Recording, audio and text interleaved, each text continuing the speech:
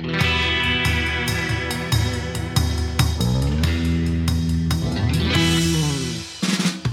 within the Geek Cave, there lives a sarcastic woman who jumped the snark years ago. With her cynicism talisman forever upon her neck, she guides you through the cinematic wasteland. It's time for the more than monthly movie review from the GRD Cinemistress, Carol the Cat. Hello, wonderful humans. This is the Cinemistress, and this is day 9 of the 12 days of the Cinemistress. I went to the movies, and I saw Aquaman, The Lost Kingdom. This is the direct sequel to 2018's Aquaman. I think it was 2018. The direct sequel to that first Aquaman movie, and the last in the current DC lineup. It once again stars Jason Momoa as Aquaman, and Patrick Wilson as his brother Orm, and is directed by James Wan. I liked the first Aquaman movie. I thought it was okay. I think underwater CGI still leaves a lot to be desired, but I thought as a whole the movie was fine. It was fun, and I liked Jason Momoa as Arthur Curry. So I went into this one hoping for more of the same, basically. I hope to just come out and say, yeah, that was a pretty good movie and I enjoyed it. So does this round of DC go out with a splash or with a gurgle? Let's find out. As usual, I will save spoilers until after the review, and I will give you fair warning. But first, your plot. It's been 5 years since Arthur Curry became King of Atlantis. Oh wait, so I guess that would be 2018. So yeah, okay.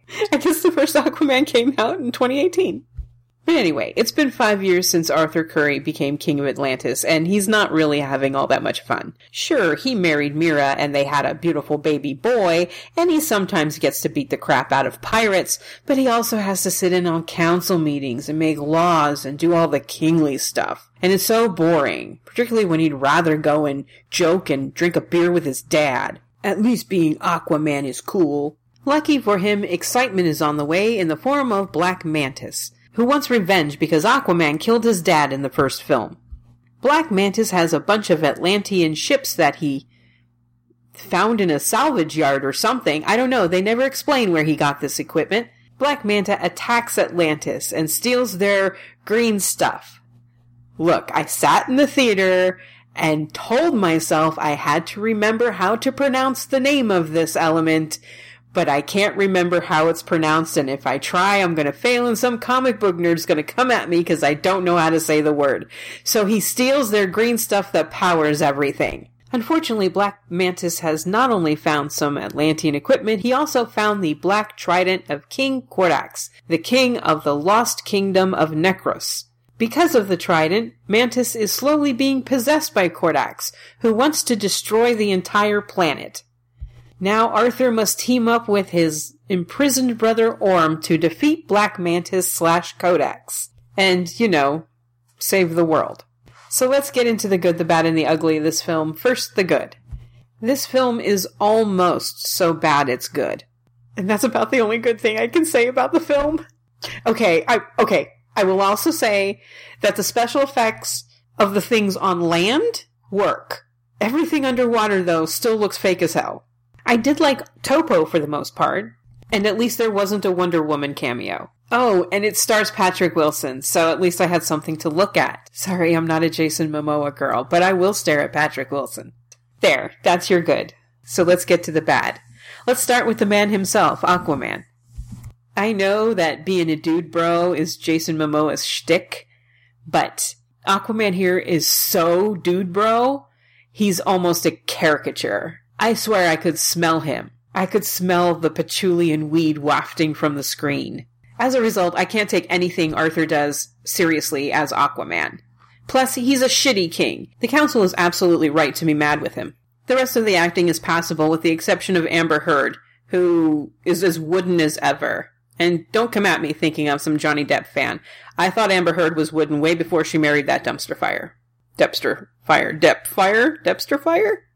Oh, you've had too much wine, Carol.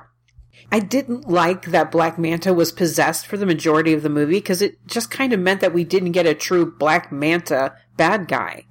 But at least Black Manta had motivation, but I have no idea what motivates his henchmen. It's obvious what Manta is doing is destroying the environment, yet they don't leave. Why are they there? What are they getting out of this? His second in command, Stingray, And I only know that because I looked her name up. I think her name is said once this entire film. His second in command, Stingray, I don't know why she's there. Why is she so loyal to him? We don't know. Randall Park shows up as a Dr. Singh who's teaming up with Mantis because he really, really wants to see Atlantis. But he's teaming up with a guy who has openly stated he wants to destroy Atlantis. Why is he there?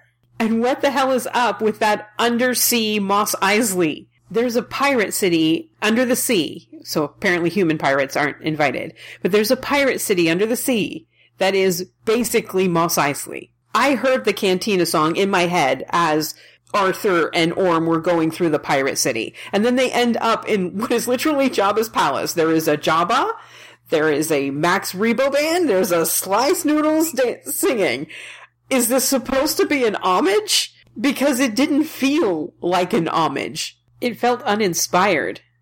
Think of all the things you can do with an undersea pirate city filled with aquatic pirates. And this is what you came up with.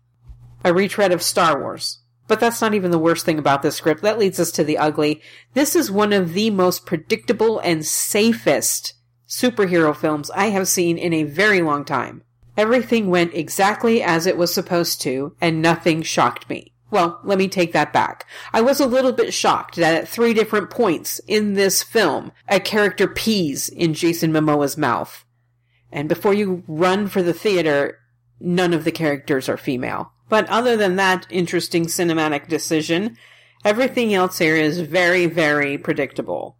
And because this is so predictable and so safe, characters end up making irrational decisions because they have to get from point A to point B in the safest possible way. So you have an incredibly predictable script with characters making bad decisions that you knew that they would make. Also, one last thing, their use of rock music in here just reeks of them trying to copy Marvel. And it was driving me nuts because 3 times in this film, they do the intro to Spirit in the Sky, but at no point do they play the song, the whole song. Stop teasing us with the intro and play the song. Instead, you get the most predictable dude bro songs. Final thoughts. I really wish this film had had the guts to just lean into the camp and be a Batman and Robin. This is a safer and more predictable sequel to what was essentially a pretty safe and predictable movie. If they had leaned into the silliness and leaned into the camp a little, they might have had something a little special, at least in the so bad it's good category. I can't say I didn't have a fun time at the theater, but it was fun at the expense of the movie rather than because of it. This isn't the worst superhero film I've seen this year, but ultimately this is a pretty sad way to end this chapter on DC. This is a comic book movie, so I'm giving it a comic book grade. I'm giving Aquaman The Lost Kingdom a 5.5. A slightly above average collectible with several moderate defects. And now, spoilers. Spoilers. Spoilers? What spoilers? You tell me. Spoilers. So, this is the stupidity we're dealing with here. Say you're Black Manta, and you hire this scientist to help you, and this scientist isn't even morally gray, he just is really, really ardent to see a specific thing, and you happen to be going to that specific place. He wants to see Atlantis, and you're going to Atlantis to destroy it. And after you destroy Atlantis, this place that this guy the scientist loves, the scientist starts questioning you, and telling you can't continue to do what you're doing because you're hurting people. Would you still trust that scientist? Would you let him keep doing his job and have all of his security clearances? And when you're about to sacrifice a small baby, would he be the one you turn to and say, "Go get the baby"? I don't think so. I could not understand why Mantis was keeping Dr. Singh around. He didn't need him anymore. Yet Singh is still working, still has all of his security clearances, can transmit coordinates to Atlantis, and he's the one that Mantis says, yeah, grab the kid. And for some reason, Mantis is shocked that there's no baby in the basket that he's handed. There's a bomb. But that's not even the stupidest moment of this film. Because while Mantis is for some reason trusting Dr. Singh, his second in command, Stingray, a woman he trusts complicitly, is battling Atlanteans with your henchman, who for some reason is still loyal to you as well.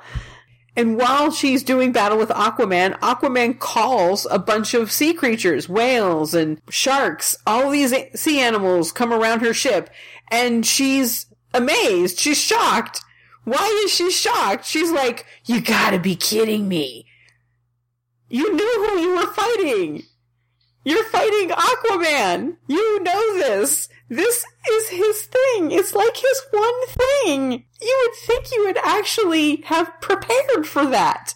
But no, she is absolutely shocked when there be whales here. It was moments like that where I burst out laughing that I was actually enjoying this film, and I wish there was more of that in the movie. There's too many long scenes of Jason Momoa just being Jason Momoa.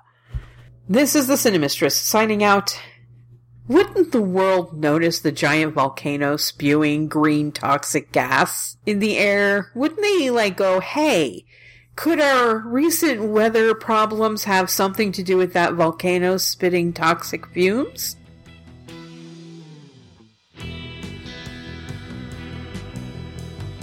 GRD is licensed under the Creative Commons Attribution Non-Commercial No Derivative Works 3.0 United States license. Come check us out on Facebook, Twitter, Instagram, and hit up our website at geekradiodaily.com. Find more of Carol the Cat at guardiansofthegeekery.com and purplehairedpixie.com.